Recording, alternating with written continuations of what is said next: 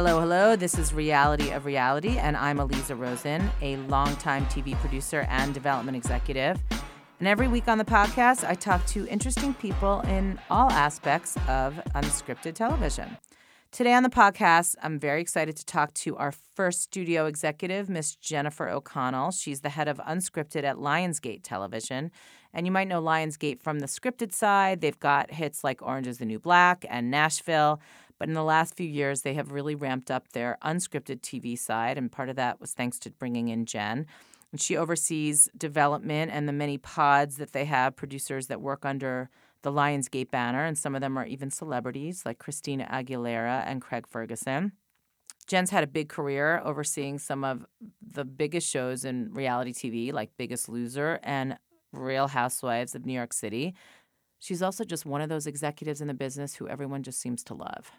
Okay. Jen O'Connell, I'm so happy you're here. Oh, my God. This is your first podcast. My very first podcast. I'm a podcast virgin. You are. Mazel tov. Thank you.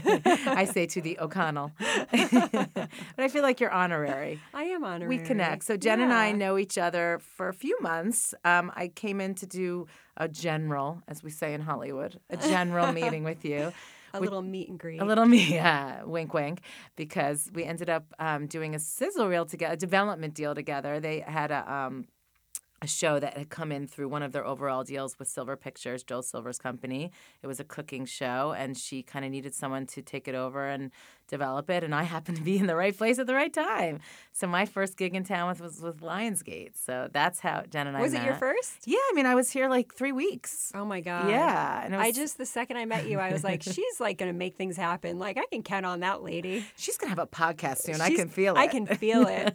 And if I want to be on that podcast, I should have her do something for me. I should hire her. Yeah, I mean, people are just trying all creative ways to get on this podcast, you know. I can see that. Forget it. So I could immediately tell, A, that, we were going to connect, and B, that you were just a smart cookie and a great executive. So, and also someone who's had like a real resume in reality TV, which is what this is all about, right? Yeah, thank you. Yeah. Thank you. Well, I guess guess it makes me feel so important. You are important. Hello. Well, first of all, and I said this in your intro, but and this is not just to blow smoke up your butt, but you're one of those. In fact, when Brant I had taped a podcast before Jen, and when he was leaving, and he said, "Who's coming in?" I said, "Jen O'Connell." I love Jen, and that's like anyone. I swear to God, who I say I'm working with Jen O'Connell. I love Jen.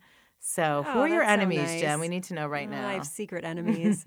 I feel like I have my own dark list of people. Ooh, I want to see it so badly. We'll do like it you've air. wronged me in the past. Yeah. I'll never forget it. But I mean, this town, we're all in it together. It's like a crazy dysfunctional family. Right. And one day you're working for someone, the next day they're working for you, the day after that, they're a buyer, then they're a seller. Like, you just... Right. You have to look at everyone like you have to embrace everyone for their individualness, for their, and just kind of, I don't know. I think I've always been accepting, and this is where my time with the housewives and other kooky characters, I think this is where it works. I think that I approach everyone in our business with, like, you're special for whatever reason, and I'm going to... If that quirk is annoying to me, well, that also makes you special. So, and it's special in quotes. Special is always in quotes. And some of those quotes are like frustrating quotes, and some of them are, I love you. Yeah, you're special. You're cute.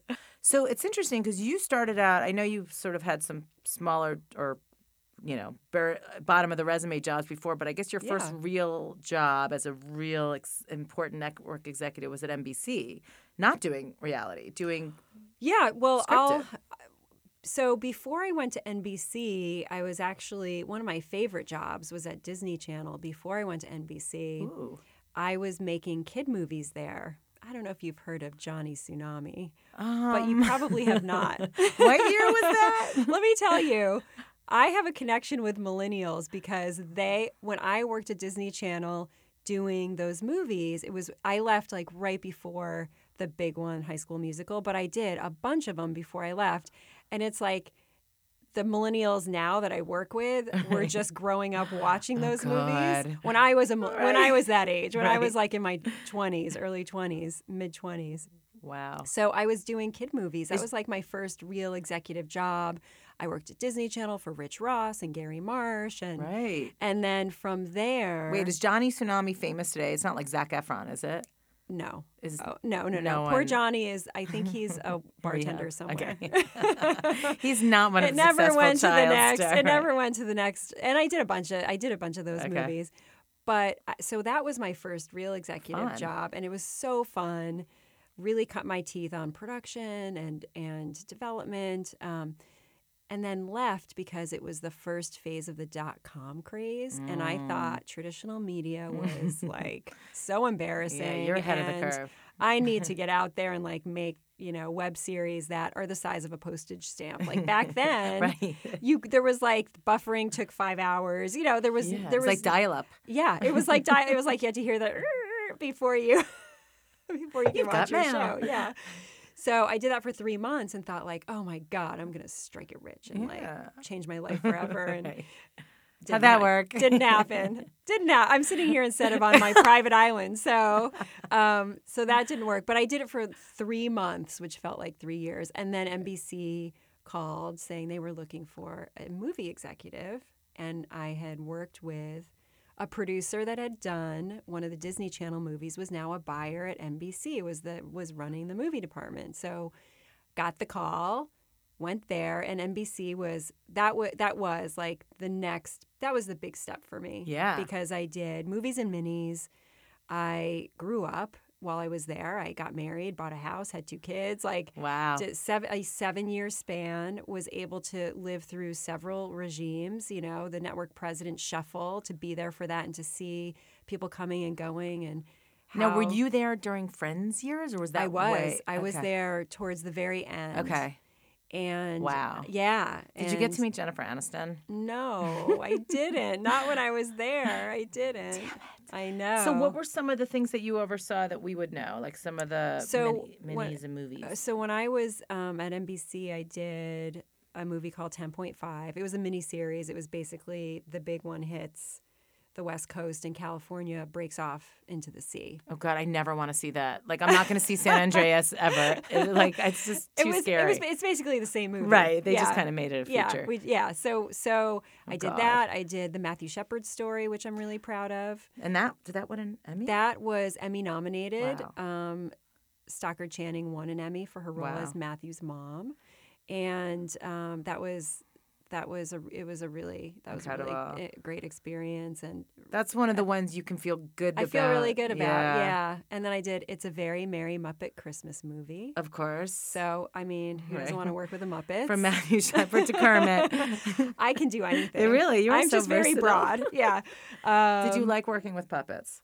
I found it fascinating. I mean, Muppets. Muppets. Yes, we pushed the envelope on that. I think we. Poor Brian Henson was like, "What are you doing to my father's legacy?" Single-handedly ruining it. Yeah, because we had at one point like Rizzo the Rat was like getting eaten on Fear Factor. In our version, we really. It was pushed synergy across all brands. I love synergy, and I went for it. So that's funny. So it was fun, and we did a remake of Carrie, and we did a bunch of really fun movies and minis. But then that business started to die out. Yeah, and people were making fewer and fewer, and especially at the broadcast networks. So at the time, Jeff Gaspin was then my boss. And he was my boss's boss at VH1. Oh, I think after NBC. Oh, okay. Yeah. Before. No, he was at before. NBC twice. Yeah. He did NBC, right. He did Dateline back in the day. Yes. Yeah. Yes. So no, this was after. Okay, so he oversaw movies, minis, and reality. Right. And I was a huge reality watcher. I loved it. I loved The Bachelor. I loved Survivor. Right. I loved all those shows. And NBC was really getting into that business with The Apprentice and Fear Factor. And so I said to him one day, I'm getting kind of bored with movies. I mean, we're not doing that many, and I love reality shows. So if you just want an extra hand, I'm happy to, help out. No coffee. No charge. I'll just do it. And he was like, well, actually, we need another executive because we're doing so many now. Why don't you just do that full time? Why don't you just move over and do reality? Even though I had no experience, but we were all in the same department together. He knew how I operated. I knew how he operated. Like, it was, we were a little close-knit family in that team. Yeah, and he saw what I believe is, if you're a good executive, it doesn't matter what genre, what network, what company, you're a good executive and you get TV. Well, so thank you. Yeah, I mean, I do believe that. I think that our skills can be applied to. I hope so, or we're useless. Otherwise, well, we're just by the useless. way, I'm totally useless. Right, outside of TV, by the way, we have no skills. I have no skills. I will have to go back to my college cocktail waitressing days. Exactly. Like, that is all I know how to do. Always a job there. Yeah, always. There's always people who want a cocktail. Absolutely. So, You've got your fallback plan. So I've got that's my fallback plan. So you moved into reality. I moved into reality, and the first show that I worked on was The Biggest Loser. And it was season 1. It was just getting figured out.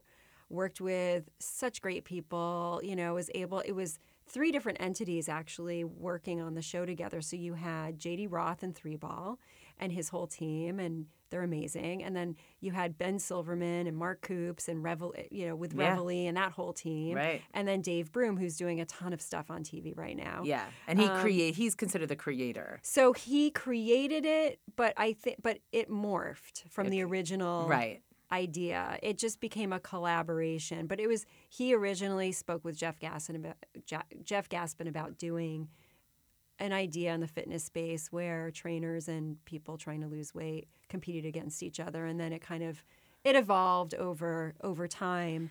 And that's like a personal passion of his, right? Because now he's got this incredible Netflix show with, did he used to be fat? Is there like a backstory there? I don't know. You should ask him. I'm happy to hook you up with him because he has interesting stories to tell. I don't know what drove him, but he does a lot in this space. And it's funny because I remember even when I was working at NBC and being on calls with him, and we would make fun of him because he would be out of breath because he was on his stationary bike while he's on the phone with us. Right. So he's definitely a fitness fanatic. Yeah. Wow. He lives it. Wow. So so that was, and he brought a lot to the table.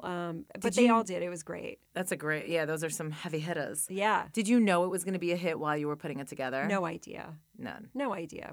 That was the first one. We didn't even know what the tone of the show should be. Right. I mean, the title alone, The Biggest Loser, when we first launched it, a lot of people were upset by the title because they thought we're just making fun of overweight people, and we were like, no, but it's about how much weight you lose, it's the best thing. You want to be the biggest loser, and but TV, the public doesn't like to listen to TV if they feel like they're being insulted. They're going to look at it that way. But I think very quickly, people got over the audience realized, oh, you're really not making fun. You really are embracing. You want to be the biggest loser. But it was a little controversial in the beginning. Yeah, no, I remember that. And whose brilliant idea was it to put them all in like sports bras and reveal? I'm not saying this tongue in cheek. Because that was to show off. Yeah, to show the body. That was a big deal. I don't know I don't know who gets credit for that one. Because that was the first show. I mean, let's say every weight loss show after that copied it. So we were used to it. Yeah. And now when you see it, you don't even blink twice. You're like, of course they're just wearing a sports bra. I do remember going to that first weigh-in and seeing people get on the scale and feeling a little sensitive about it myself. Like, wow, like, they're really showing everything. Like, it is, because I think you're right, in society, I think there's a lot of cover up. Like, you're just covering yourself up all the time if you're insecure about your body and what it looks like. And did they feel sensitive about it? Yeah. I think were there they tears did. Like, I don't want to do this? I'm sure there were a few. Yeah. I don't remember. I'm so old. Right. It's so long ago. Well, this is. I mean, what season is it in now? Like 20 million? God. I mean, they've had so many. Yeah. And it goes on. And then, Bob and Jillian. I think I'm proud of the fact that everyone was brave enough to hire non-famous people to come in to whip these people into shape. Was that a very involved casting process? Like, it was. You saw a lot of people? So I remember meeting Bob for the first time, asked Allison Kaz, who's an amazing casting director, and found them, and you should definitely have on your podcast. You could talk to her for hours. Okay, great. She and I worked out with Bob. And that's how I got to know him. So the two of us went to, and he came in and did the whole thing and did the meetings, but we went and worked out with him. And I think I I threw up. Yeah, exactly. I definitely think I threw up. Yeah. But I remember him being an amazing person. You could just amazing. I mean, instantly, and yeah. both men and women. So as we were, going through the process, what I kept hearing from people that knew him, because he used to teach at Equinox, and people would fight to get into his class. Spinning? I think was it spinning? It could have been spinning. It might have been spinning. I'm not sure what it was, but all I know is that lines out the door. And both men and women were like, I think he has a crush on me. Oh, definitely, yeah. And I was like, wow, that is a really charismatic person that everyone under the sun just wants Bob to like them. Yeah. And then it also translates to, I want to do a good job for Bob. I want to make him proud. And so he had that just warm, amazing, personality that you couldn't resist. And Jillian. And Jillian, on the other hand, you're terrified to disappoint. Fuzzy. Yeah. So she came in. She didn't work me out, and I don't think I ever worked out with her because I think I would have died. But I remember she came into our office with a little sports bra and workout pants, and she just brought it. Not only did she look amazing, her body is just insane. Sick. But the attitude, it was that I'm going to take charge and I'm going to make shit happen. And am I allowed to curse on podcasts? We love cursing on the podcast. And what's so great about her is she's so unself-conscious. I mean, that's how she appears. She may not be, but that's how she filter. Yeah, doesn't give a shit. Does not give one shit. For an unknown commodity, as you know, because for casting talent for years, there's usually a big ramp-up period of comfortability on camera and being green. She seems like she, from day one, was probably a natural. Oh, she was. I mean, they both were. And did they have chemistry? They did. They liked each other, but very competitive. And, good look at what they do. Right. Good for the show. It's in their spirit. It's what you want. But very, very competitive with one another. But I think they really respected each other. So it was cool to break new talent. And now look at them; they both have huge franchises of their own, which is cool. Do you keep in touch with them? I lost touch with them. It's been a long time since I was at NBC, and so we ended up losing touch. But if I ran into them, it'd be fine. Hugs and push-ups. So were you then? So that show goes on. It's a hit, pretty much out of the gate, right? Yeah. Were you then Jen O'Connell, the hit executive who got Biggest Loser on the air? Did you get lots of credit for that? No, and you know why? I mean, I got because it was a team effort, obviously, and on the network side, it's all it is okay, what's next? What else can we do? What else can we do? And it was a time where we were all hit makers. Yeah, right. We were there. I was there a little bit after the beginning. When I joined. Some of those great big juggernauts were already on the air, but you could throw anything on. It would work. And it a lot of times it worked. Not always, but many times it worked. I had failure just as much as I had success. What were some of The Apprentice was another big one. The Apprentice was a big one at NBC at the time. Fear Factor was a big one, obviously. I'm working with Matt Kunitz now. And else. Oh, Matt, right. The guy behind Fear Factor, NBC. We're working on a show. Something for him. Fox? Yeah. Yeah. Yeah, it's called Kicking and Screaming. So funny. Brandt, who I just taped with before you, was saying he can't wait to. That's one of the ones he's really looking forward to really? seeing. Yeah, and saying, why didn't I think of it? It is one of those ideas where it's duh. Yeah, why didn't I think of that? Yeah. So did you work with Donald Trump at all? No, I didn't work on that show. I met him once. Yeah. But it was I wish I had a good Trump story. No. All right. Moving on. Yeah. So then you had a great run at NBC. So I had a great run at NBC. I had 2 kids. While I was on maternity, and NBC, let me tell you, was fantastic with supporting me as a woman, as a mom. Great to hear. It was great. So I had my first kid there, took off the regular amount of time for maternity leave. Second time, I was like, okay, I'm never doing this again. Right. I love my kids, but I can't. If I have 3, I'll jump out the window. I can't. This is not. Yeah. So I decided to take 6 months off. Wow. And they completely supported that. They said it was fine. I just wanted to enjoy that time in my life that I knew I'd never get back. And they let me do it. And were you really gone? Was this before we were on our iPhones 24/7? I had a BlackBerry. Right. Well, you're dating yourself. There you go. Yeah, I am totally dating myself. So I was in the loop. I was attached.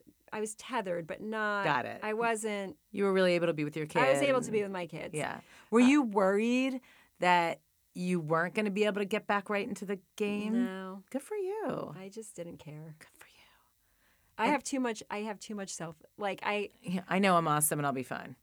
Yeah, like I Good. was like, you know, it's fine. What am I going to do? I can't worry about that. There's too many other things in life to worry about than, you know, a 6-month time period. And so I took the time off. They were really amazing. And then I came back part-time for a year. Wow. And they let me do that too. And it was really part-time. It was, well, no. Here's my advice. Here's my advice. Never go part-time. Yeah, it's exactly. bullshit. Full-time and just take off Fridays. Yeah, exactly. Yeah, like I'll just work from home. Exactly. Now it's so much easier to work from home. I think it was even then. Yeah, still wasn't 2005. accepted. Right. When I had my daughter, it was still, people didn't work from home as much as they do now. It just wasn't as You weren't easy. as available all the time. Yeah. Now you're just always available. Always, doesn't matter where you are. 24/7. Right. So, but they let me take, you know, that year as a part-timer. And I worked on Biggest Loser and a couple other little projects, but Biggest Loser was the big one. And then I thought, okay, well, here's the deal. I've been here 7 years. I love what I do, but I've always had this producing itch, always. Like since I started, I always had these jobs where I was usually on the buying side, but I was always like jealous that people would come in. Right. Yeah, like when they would come in with their ideas and their pitches and you know, juggling all these projects and pitching all over town. I always thought like, oh, you're kind of having more fun than I am right now. Yeah. You know, and grass is always greener. The grass is always greener. But I also had no idea if I would be good at it and if I would like it. But I needed to figure it out. So I went to my boss at the time, who at the time was Craig Plestis, and said, listen, I really want to try to produce. And he was like, huh? Okay. And to his credit, we had something in-house that we were developing. It was this dating show. And he said, all right, why don't you go EP that show and we'll give it to 3Ball. And we'll, you know, because 3Ball we had been in business with on a lot of stuff. So J.D. Roth and his company, they produced it. And what show was it? It was called The Science of Love. And it was basically a dating show. Wait, was this Eva Longoria's? No. Or this was Juliana and Bill? No, this was like long before. Like way before. We're talking 2006 now. So I don't even remember this one. So it was just a pilot. Okay, that's probably why. And that's why you don't remember it. So it was a pilot that we did. They aired the pilot, but they didn't pick it up to series. Got it. So the pilot was basically a guy has to choose between his heart and hormones, basically. And when I say hormones, I really mean his penis. Got it. He had to choose between that and what science deems to be the perfect match for him. So we did all this testing. Kind of what they do on the FYI show, right? Isn't that how they do the Married at First Sight? Like those scientists run all that data? Yes, kind of. Okay. So we did that, and it was standalone, and it was like, you know, and so for his penis partner, he got to choose the date, and he would pick a girl out of all of, you know, he picked the hot girl that he really is attracted to. Right. And he would like take her out on whatever kind of date he thought was great. Right. And then science chose who we thought was perfect for him.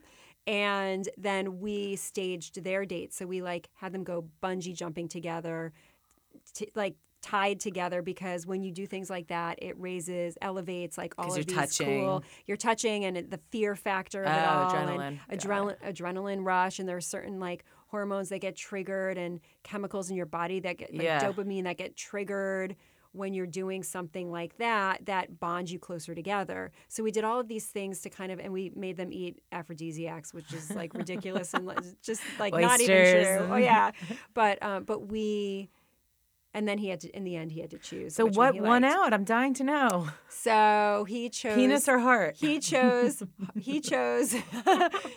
science, but it was like a cute show, but it wasn't like amazing. Right. It was fine. It didn't break through. It did not get picked up. Right.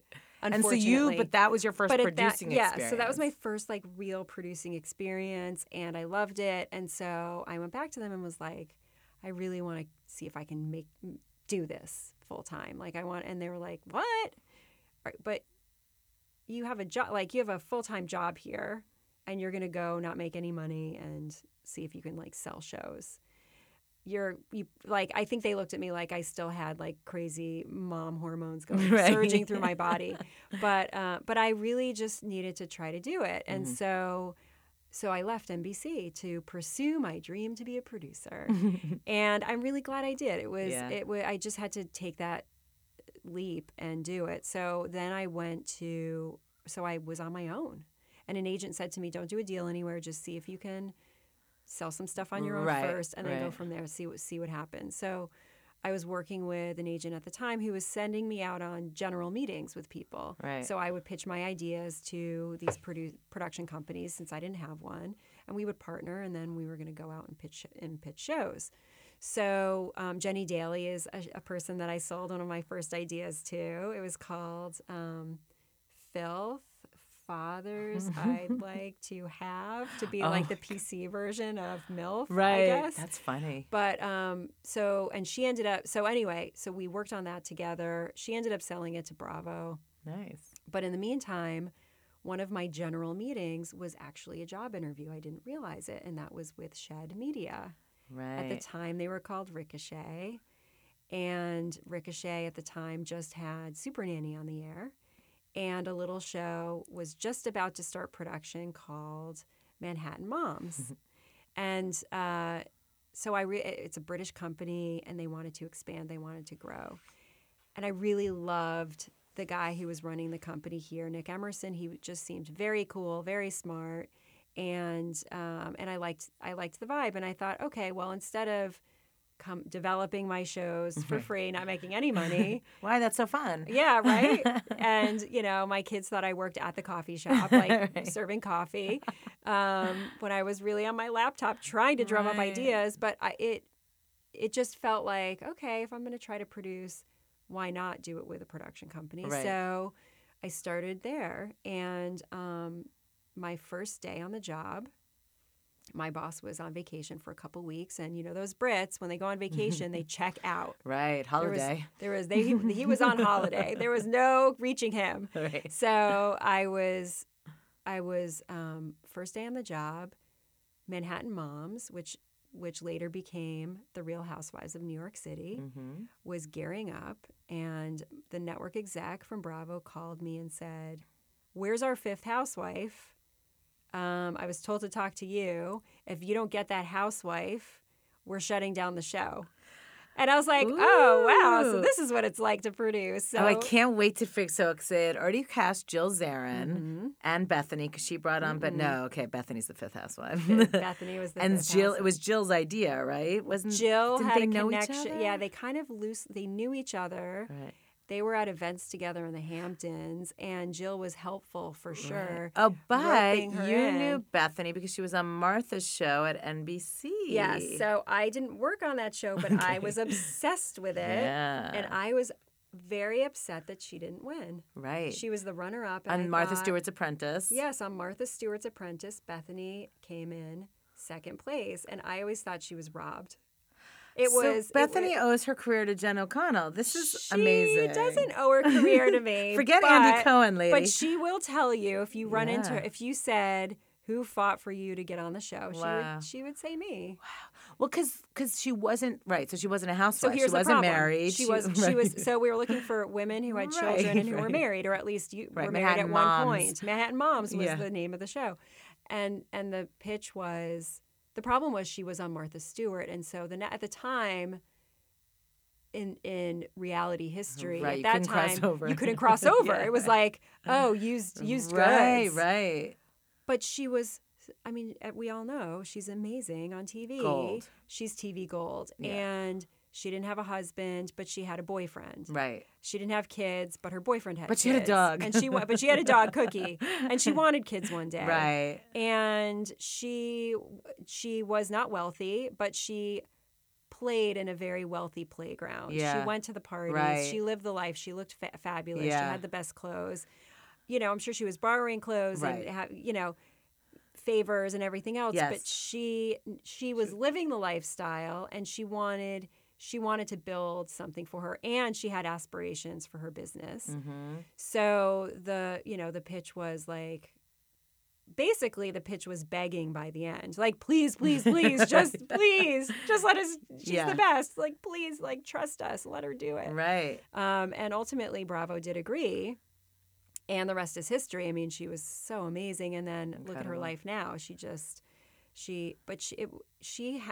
day that she started on that show, before she started on that show, she had a mission to start her own business. Yeah. She had her eye on the prize from day one. So the dream about Bethany is she has no filter, and she doesn't want to have a filter, and she is authentic, and all of those things were so amazing and hilarious. And she was like the Greek chorus for the show. Right.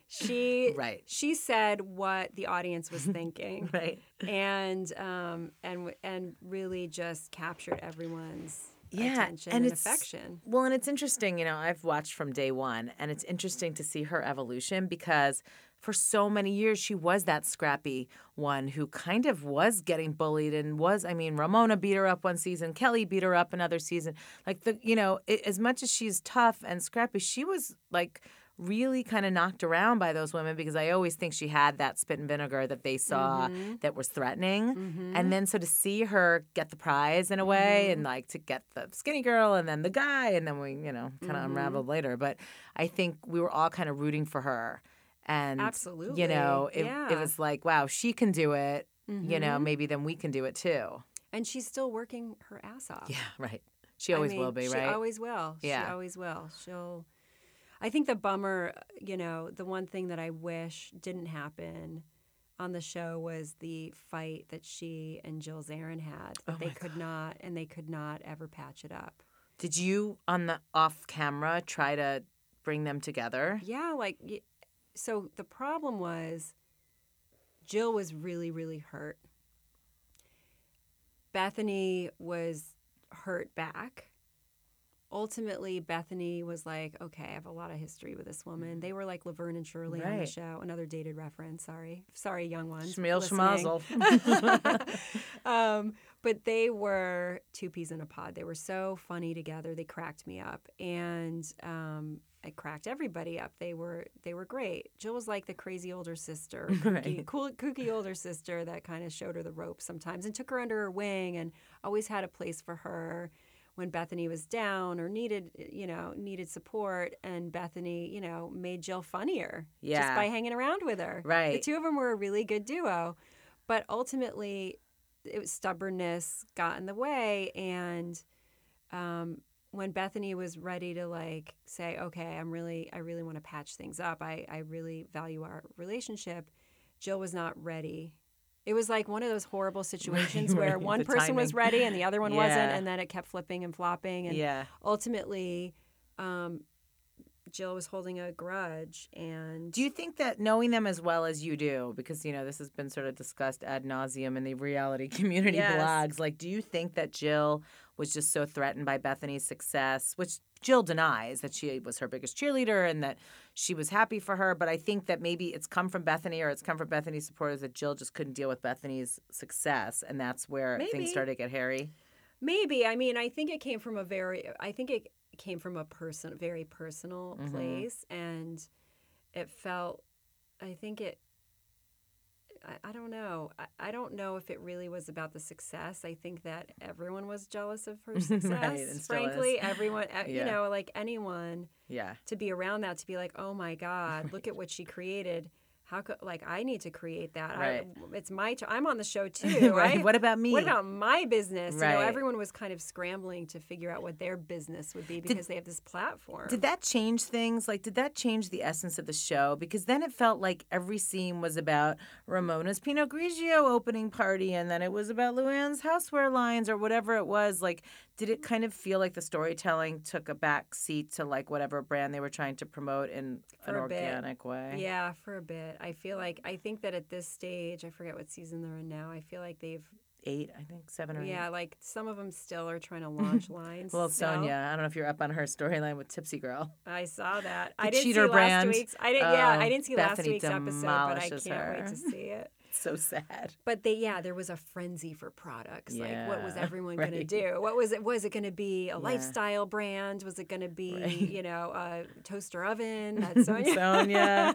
Yeah, but I think Bethany had lightning in a bottle. That's the thing. You can't replicate what she had. I know you can't. And she also had that in her head from forever. Right. Like, that was that seed had been planted. She knew she wanted to do some kind of healthy food, living, something. And she finally figured out that hook, the Skinny Girl Margarita being the first hook to kind of, and that built the empire from there. But and then you were with Shed during Bethany Ever After, and Bethany gets a divorce, and Bethany gets taken to the cleaners. Yeah. So when did you end up leaving? So I left after 5 years. We had launched a lot of shows while I was there. We had sold Hollywood Exes to VH1, Basketball Wives. We did a season of The Marriage Ref. We did a funny dog show, Dogs in the City for CBS. Jen, we know how you hate dogs. We're not going to get into it. This is a very sensitive subject with me, and I don't want to have it again. Dog lovers, do not come to Jen with a pitch. Don't pitch me a dog show. She does not like the dog show.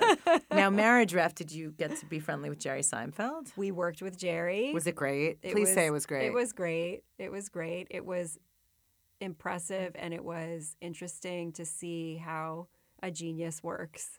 Really? To just see his to be a part of his thought process, and to see how he goes from A to B to C was fascinating, and just, and a total perfectionist. High stress. When you work with a perfectionist like that, that is really scary. Keeps you on your toes. It keeps you on your toes, but overall, is he always on? No. So just normal and he was normal. His wife was involved. She was cool. It was cool to see that relationship. It was cool to see him with his writers and how they all talk to each other and do everything. It was a unique experience. Absolutely. And so then you went to Core. And then I went to Core. So Mark Graboff. Yes. Went over to Core. He left NBC. Okay. And he and I had known each other from NBC. Right. So he called me. Everyone this is good. You stay on people's good graces and they keep hiring you. Yeah, you gotta stay. You gotta Millennials, be nice. Listen up. Yeah. This is your lesson. Be nice to everyone. Be nice and don't say no to getting coffee. Exactly. You brats. I still get people coffee. Are you kidding me? Exactly. So Mark went over to Core and called me one day and said, I really need someone to spearhead original programming for Core, and we want to grow this business and turn it into a mini studio, and so I thought it'd be really a great opportunity. And how often do you get to start something from scratch, but with a base? It had some shows. I mean, American Idol is one of the assets. They didn't produce American Idol, but they controlled the format because Core owned Simon Fuller's company, 19. Right, okay. And 19 created the format. So I was there for about 2.5 years. And then Mark ended up leaving because of a merger between Core, Shine, and Endemol. So my boss left. And so there's no more Core. So Core is still there. Okay. Shine and Endemol merged. Core ended up staying separate. But Mark left, and Mark was the guy that brought me over. Got it. So once that person leaves, it's you gotta go. Like, you should probably, even if they don't ask you to go, it's probably not the place for you. I mean, sometimes you can make the most of it, but it just, it just felt like, you know what, that was a great experiment. Now it's time to move on. I need to go. And Lionsgate was courting you. God, they're such a great company, and I really liked the people over there and had great respect for them, but I was in a contract, and so got it. I couldn't leave. And so when I was able to leave, then I reached out to them and said, "Did you hire anyone?" Yeah. And so it worked out. It was really great. Lionsgate is a studio. So it's Lionsgate different. is a studio. Just explain how that's different than a production company per se. So Lionsgate is an independent studio, and we're not a production company. So we do deals with production companies to produce the shows. And the point of the studio is to obviously support those companies and help finance those companies. And the goal and the hope is one of those producers makes a show that we can then sell because we have this amazing distribution operation that's international. So the hope is you make the next big series that can travel the world that we own or we distribute, and that's how the company grows. And then there's also, we can also acquire companies. Like, the company bought a majority stake of Pilgrim not that long ago, which is a huge production company, super successful. So now they're part of our family. And you even also own part of Pop, right? And Lionsgate and CBS are co-owners of Pop. Right. So, which used to be TV Guide Network. Exactly. So good. You know your fact. You know your well, TV I'm just facts. trying to inform. I Yes. try to get this to appeal to more people than just us in the Yes. TV world. Yes. So I try to sometimes think like, oh, this Yes. is inside baseball too much. Yes. And with Lionsgate, what's great about it is Lionsgate makes features. They Great scripted TV. They make great scripted TV. Orange is the New Black is one Nashville. of the Nashville. Please, Mad Men. Is Nashville finding another home? I'm sure it will. Oh, please. I'm sure the it story will. can't end here. I'm sure it will. I'm sure it will. The fans were outraged. I know. I didn't expect that because it really hasn't been good the last season. But you still love it so much that you just don't want to see it end. Oh my God, I love Nashville. Oh, I'm so glad you love Nashville. Oh, big fan. I'm sure of course, I'm Mad sure Men. it will live on. Yeah, thanks. So good to know for you. Yeah, I mean, I don't have the details. It's not my thing, but I and that's I the have thing. to So believe. So I very separate. So very separate. So I just do the alternative reality, unscripted stuff. But it's really wonderful being part of a studio who has all of these different businesses. We're also launching SVOD services. We have Comic-Con SVOD service coming out, and we just announced a Kevin Hart SVOD service called LOL. So there's so many different things that a studio can do, can invest in. All these different business lines, and with a production, with a straightforward production company, you have one business. Produce shows. Right. And so that's a whole, that's its own separate thing. And you can make, it could be very lucrative if you have a volume business. There's like two different types of production companies out there in our world. One that really is all about volume. It's like a ton of cable shows. Right. And then the other, which is the more expensive shows, the network shows. Right. Fewer but bigger. And they're both viable businesses, but you're typically doing one or the other. With a studio, you can be in business with producers who are all about volume or producers that are about the big swings. And so we get to have this like nice portfolio. So let's just break it down a little bit. So you guys have a lot of deals with a lot of producers and what are called pods or overalls, and you've got some celebrities involved like Christina Aguilera and Craig Ferguson, and you've got Silver Pictures, who we just worked with, and then you've got sort of the regular people as well.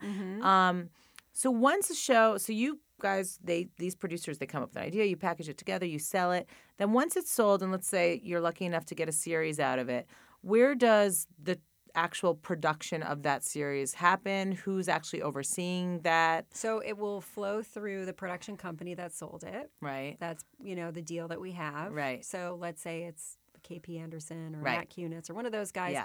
It would flow through their company. Okay. And we're just there to make sure everything's smooth. Got it. That, we have our own staff of people who, we make sure that the budgets are what they should be. We have oversight. We give them support. We give them advice. We help navigate the waters with the network, which is sometimes tricky. Is that a bulk of your day? A chunk of it, for sure. A chunk of it is encouraging these network buyers to buy my my producers' projects. Right. And are you in the room with them pitching their shows? Yeah. Sometimes I am. It depends on the relationship. Right. If I'm introducing the producers. Right. Then I will. If they have a really great relationship, I might not. If it's a big show, a big expensive show, right, the studio will want to be there to show support. And how involved are you with the day-to-day? Are you meeting with the producers once a week to go over their slate? Like once a week or once every other week, depending on the producer and how they operate. Yeah. But but it's usually every couple weeks at the most that that goes by, and we go through their development slate. We hear what they have going on. If we meet people, I might meet someone. I take tons of general meetings with all kinds of people. Right. producers like who are truly independent, who would need a production company partner, Right. celebrities, raw talent, crazy potential reality talent, Yeah. all kind scripted people who have a great idea for a reality show. Right. I'm meeting with like all of these people, Yeah. and I may say, oh, that's interesting. You should talk to this person because they specialize in this. So Lionsgate proper, so your group do you actually produce anything, or is it always given to one of the producers that are at the moment, we're just filtering, but we may come up with our own ideas and then produce them in-house? And then at some point. But Right. but for now, if I come up with an idea, I may call one of our producers about it to say, is this something, I was thinking about you, we thought of this idea. Right. And so they may run with with it. Yeah, they may run with it. Or there may be like a cool Lionsgate property, a feature, and they're open to turning it into a reality show. And we may say to Pilgrim or someone else, do you guys want this? And then we're there as the glue to make sure that communication is a huge part of the job. Yeah. Making sure all the different people know what's happening. Yeah, they're not creating the same show unbeknownst to each other. I'm sure that kind Yeah. of might happen in some world. Yeah, and sometimes you have to let them do that because Right. you can't, like May the best company win. yes, like you can't, Yeah. you can't stop them from developing what they want to develop. But yeah, you try to guide them and help them and make sure that they're, or if I have a lunch with a network, I may shoot everyone an email after to say, oh, this is what I heard they're looking for. Right. And then they all scramble to come up with stuff. Yeah. And then It's do fun. they all interact with each other, the producers? They don't all interact with each other, but sometimes they do, and sometimes it makes sense for them to partner up together. Interesting. So let's say one producer has an idea for a music show. We would probably say, oh, you should see if Christina's interested in that. Right. Christina Aguilera. Yeah. Perfect. And is she really involved? Is she actually in the room? She and her fiance / partner are really involved and very excited to do projects. Yeah. So I've been doing these sort of inside the actor studio, God. kind of like they're not hard, but I don't think they're hard, but just to kind of, keep some common elements across each podcast. So the first question is, what is your proudest accomplishment? My proudest accomplishment, besides my children. Right, of course. You have to say that. Besides my producing my kids. Your best production you've ever made? I think it's Real Housewives of New York City because that was the first series that I really did after I left the network executive ranks. And I had to really dig in, and it was a wild ride. I'll tell you, so that's like my serious accomplishment. The show, that's a joke, but I really, to this day, have such fond memories of, is you're going to laugh. Tommy Lee Goes to College. Oh, my God. Oh, God. I am going to laugh. Because he's an asshole, though. I worked with him once. He was? He wasn't to us. Well, yeah, because it was a whole other... I was... Oh, my God. Well, I'll tell you off air. The only reason why I'm proud of it is because it was like a show where I thought, this is insane and hilarious. Was it A&E? No, it was on NBC. It should have been on VH1. Right. They repeated it on VH1, and it did really. It was that was the right home for it. Right. But I was proud. First of all, I worked with amazing people that are still, that are like all over the industry today. One of them is Corey Henson, who's running Alternative for Fox. But I was proud of that show because it was a crazy joke show. Right. It was kind of like, I think it was a little ahead of its time. It was on the wrong network, but I remember thinking, I'm having so much fun on this show that I don't care if I get fired. Oh, I love that. So I felt like, you know what? Yeah. It also, you have to be able to do that in your career and just say, totally. Whether it's Tommy Lee Goes to College or something probably, hopefully for other people out there, more important, something There's that could actually help the important. world. Because it certainly didn't help anybody. But or even himself. Or even himself. But I think that, but I just loved I was proud of myself for not giving a shit. If it if it tanks, I don't care. Right. I had a great time. That's so and important. This was fun, and it was, if nothing else, it was supposed to get attention. Yeah, and I think people underestimate the value of just having fun. Like, what we do is supposed to be fun, and we're making TV. And if it's not fun, then, like, that's, you know, not that, like, every moment has to be fun. Of course, there's annoying things. But if you really love this industry enough to stay in it as long as you and I have, you're hopefully having fun. And so do you have a biggest regret? A biggest regret? You know, part of me I still think about and struggle with, should I start my own production company?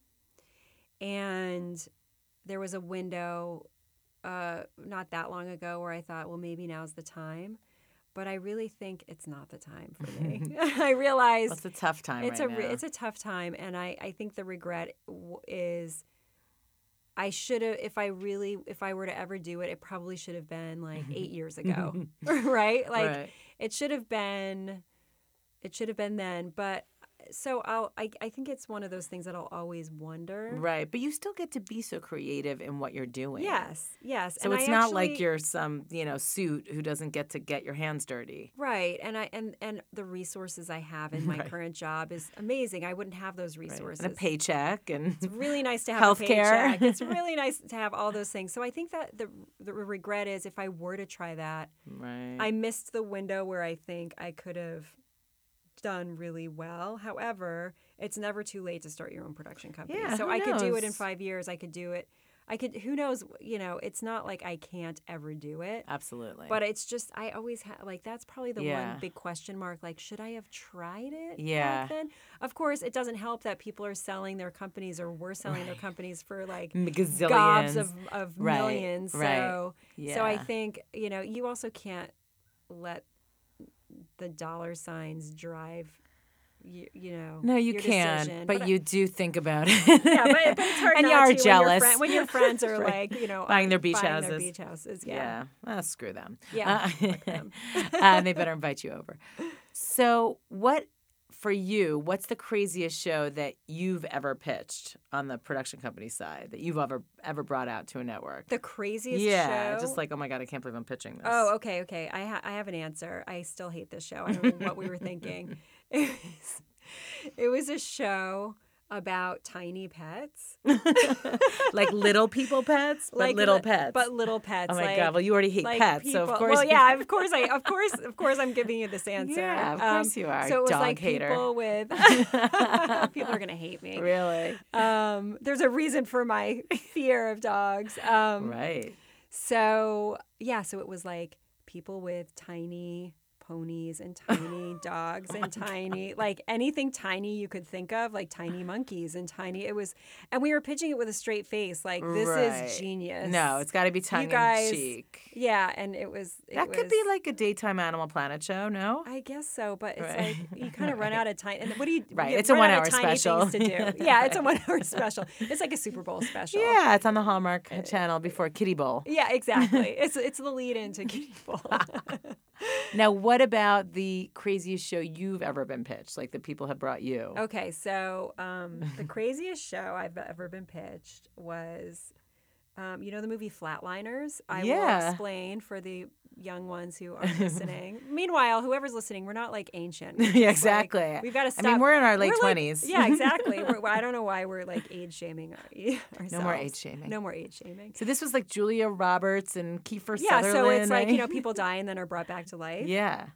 So the pitch was, oh God, we're going to find someone who is going to be put under and killed and then brought back to life. I've heard this before. Then only so we can hear what they saw while they were on the other side.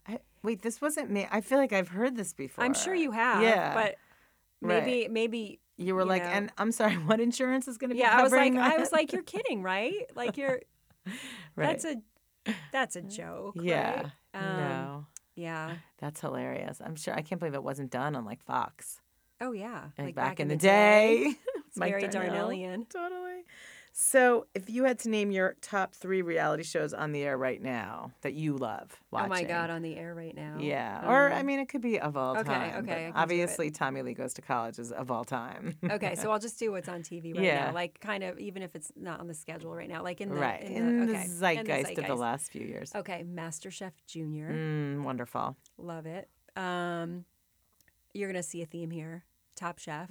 A Cutthroat Kitchen. Okay, no, I'll stop. But I do. I guess if I had to pick one of those food shows, it would be MasterChef Junior. I love it. I think it's adorable, and I'm so impressed with those kids. It's really mind blowing. I love it. Yeah, my daughter will watch it and then get in the kitchen and like can't even come close to doing. I mean, she gets inspired, but how do these kids? They are really quite impressive. I mean, these 8-year-olds that are whipping up souffles from scratch. They are. And under time pressure. Yeah. It's really, and they deal with the kids really well. Like, I think Gordon shows his, like, warm, fuzzy side.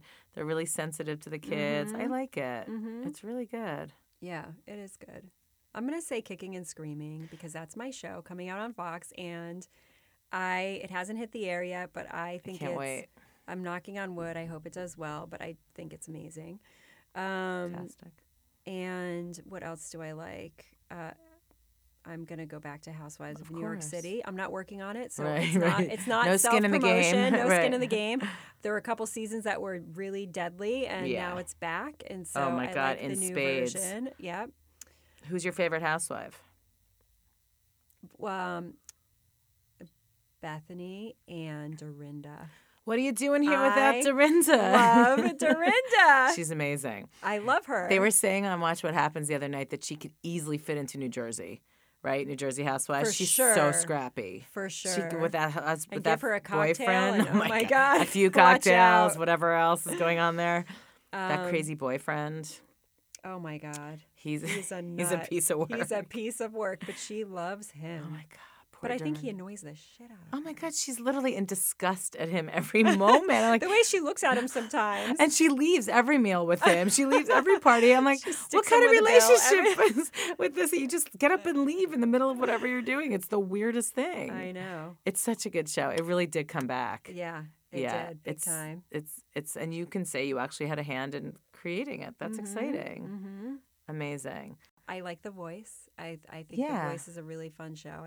I love it. It's a great co-viewing show, too, with the kids. Whole family watches it. Yeah. Loves it. Although I have to say that show falls apart a little bit for me after The Blinds. Like, it's so great, and you can never recreate the greatness of The Blinds. Yeah. And they just can't. Yeah. So we always stick with we always stick with like a little bit through the battle round, and then by like episode whatever, I'm just like I really actually don't care who wins. Yeah. No, it's true. It's true. After the battle rounds, it's kind of like same old. Piff. Yeah. Well, do you feel like we talked about it all? I think so. Everything and anything? I think so. I mean, you've got a big resume, but I wanted to hit the high points. I think we hit it. Yeah. Well, you were fantastic, Jen. Oh, thanks. Thank you. This is fun and easy. Easy? Did you think it was going to be hard? I don't know. It's going to grill you? Yeah. Nah, this is a fun ride. So easy. Well, thank you. Thank you.